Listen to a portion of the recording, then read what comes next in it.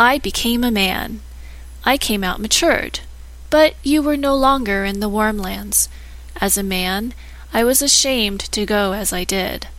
I was in want of boots, of clothes, of the whole human varnish that makes a man perceptible. I took my way. I tell it to you, but you will not put it in any book. I took my way to the cake woman. I hid myself behind her. The woman didn't think how much she concealed.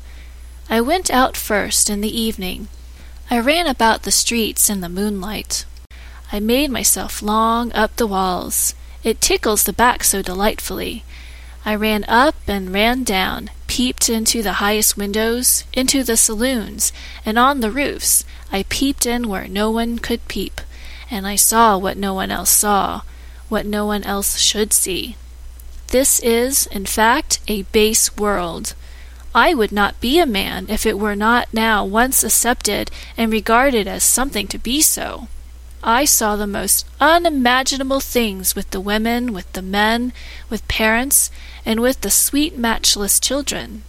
I saw, said the shadow, what no human being must know, but what they would all so willingly know, what is bad in their neighbor. Had I written a newspaper, it would have been read. But I wrote directly to the persons themselves, and there was consternation in all the towns where I came. They were so afraid of me, and yet they were so excessively fond of me.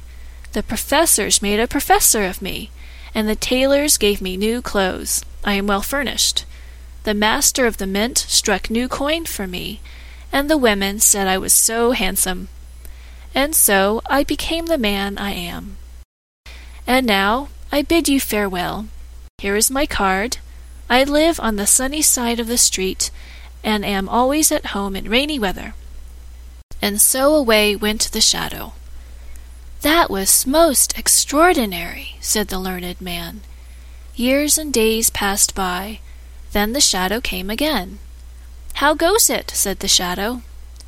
Alas, said the learned man, I write about the true, and the good, and the beautiful, but no one cares to hear such things. I am quite desperate, for I take it so much to heart. But I don't, said the shadow. I become fat, and it is that one wants to become. You do not understand the world. You will become ill by it. You must travel. I shall make a tour this summer.